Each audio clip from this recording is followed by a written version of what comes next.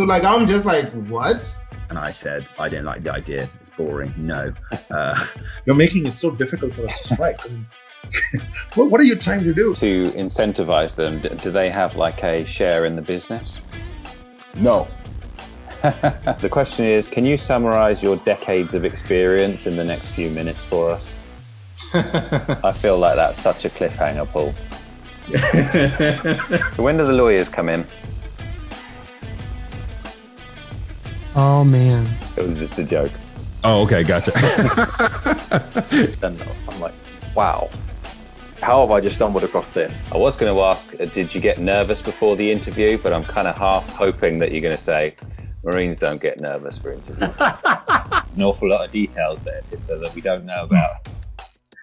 I would only allow myself to eat if I got a sale, and I would basically sprint between doors. If I got a sale, I'd sit down and eat. Does that answer your question? Well, I'm somewhat distracted by the Charlie bit my finger thing now. That's all I can think about at this point.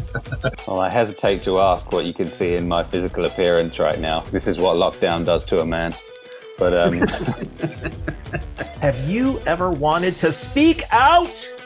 What we say about ourselves, to ourselves, when we're by ourselves. If I'm doing my business, and if I fall, I'm going to be generously kind to myself, and I'm going to learn and grow, and I'm going to be better next time. In the respect of intelligent people and the affection of children, to earn the appreciation of honest critics and endure the betrayal of false friends, to appreciate the beauty, to find the best in others, to leave the world a bit better, whether by a healthy child, a garden patch, or a redeemed social condition. To know even one life has breathed easier because you have lived.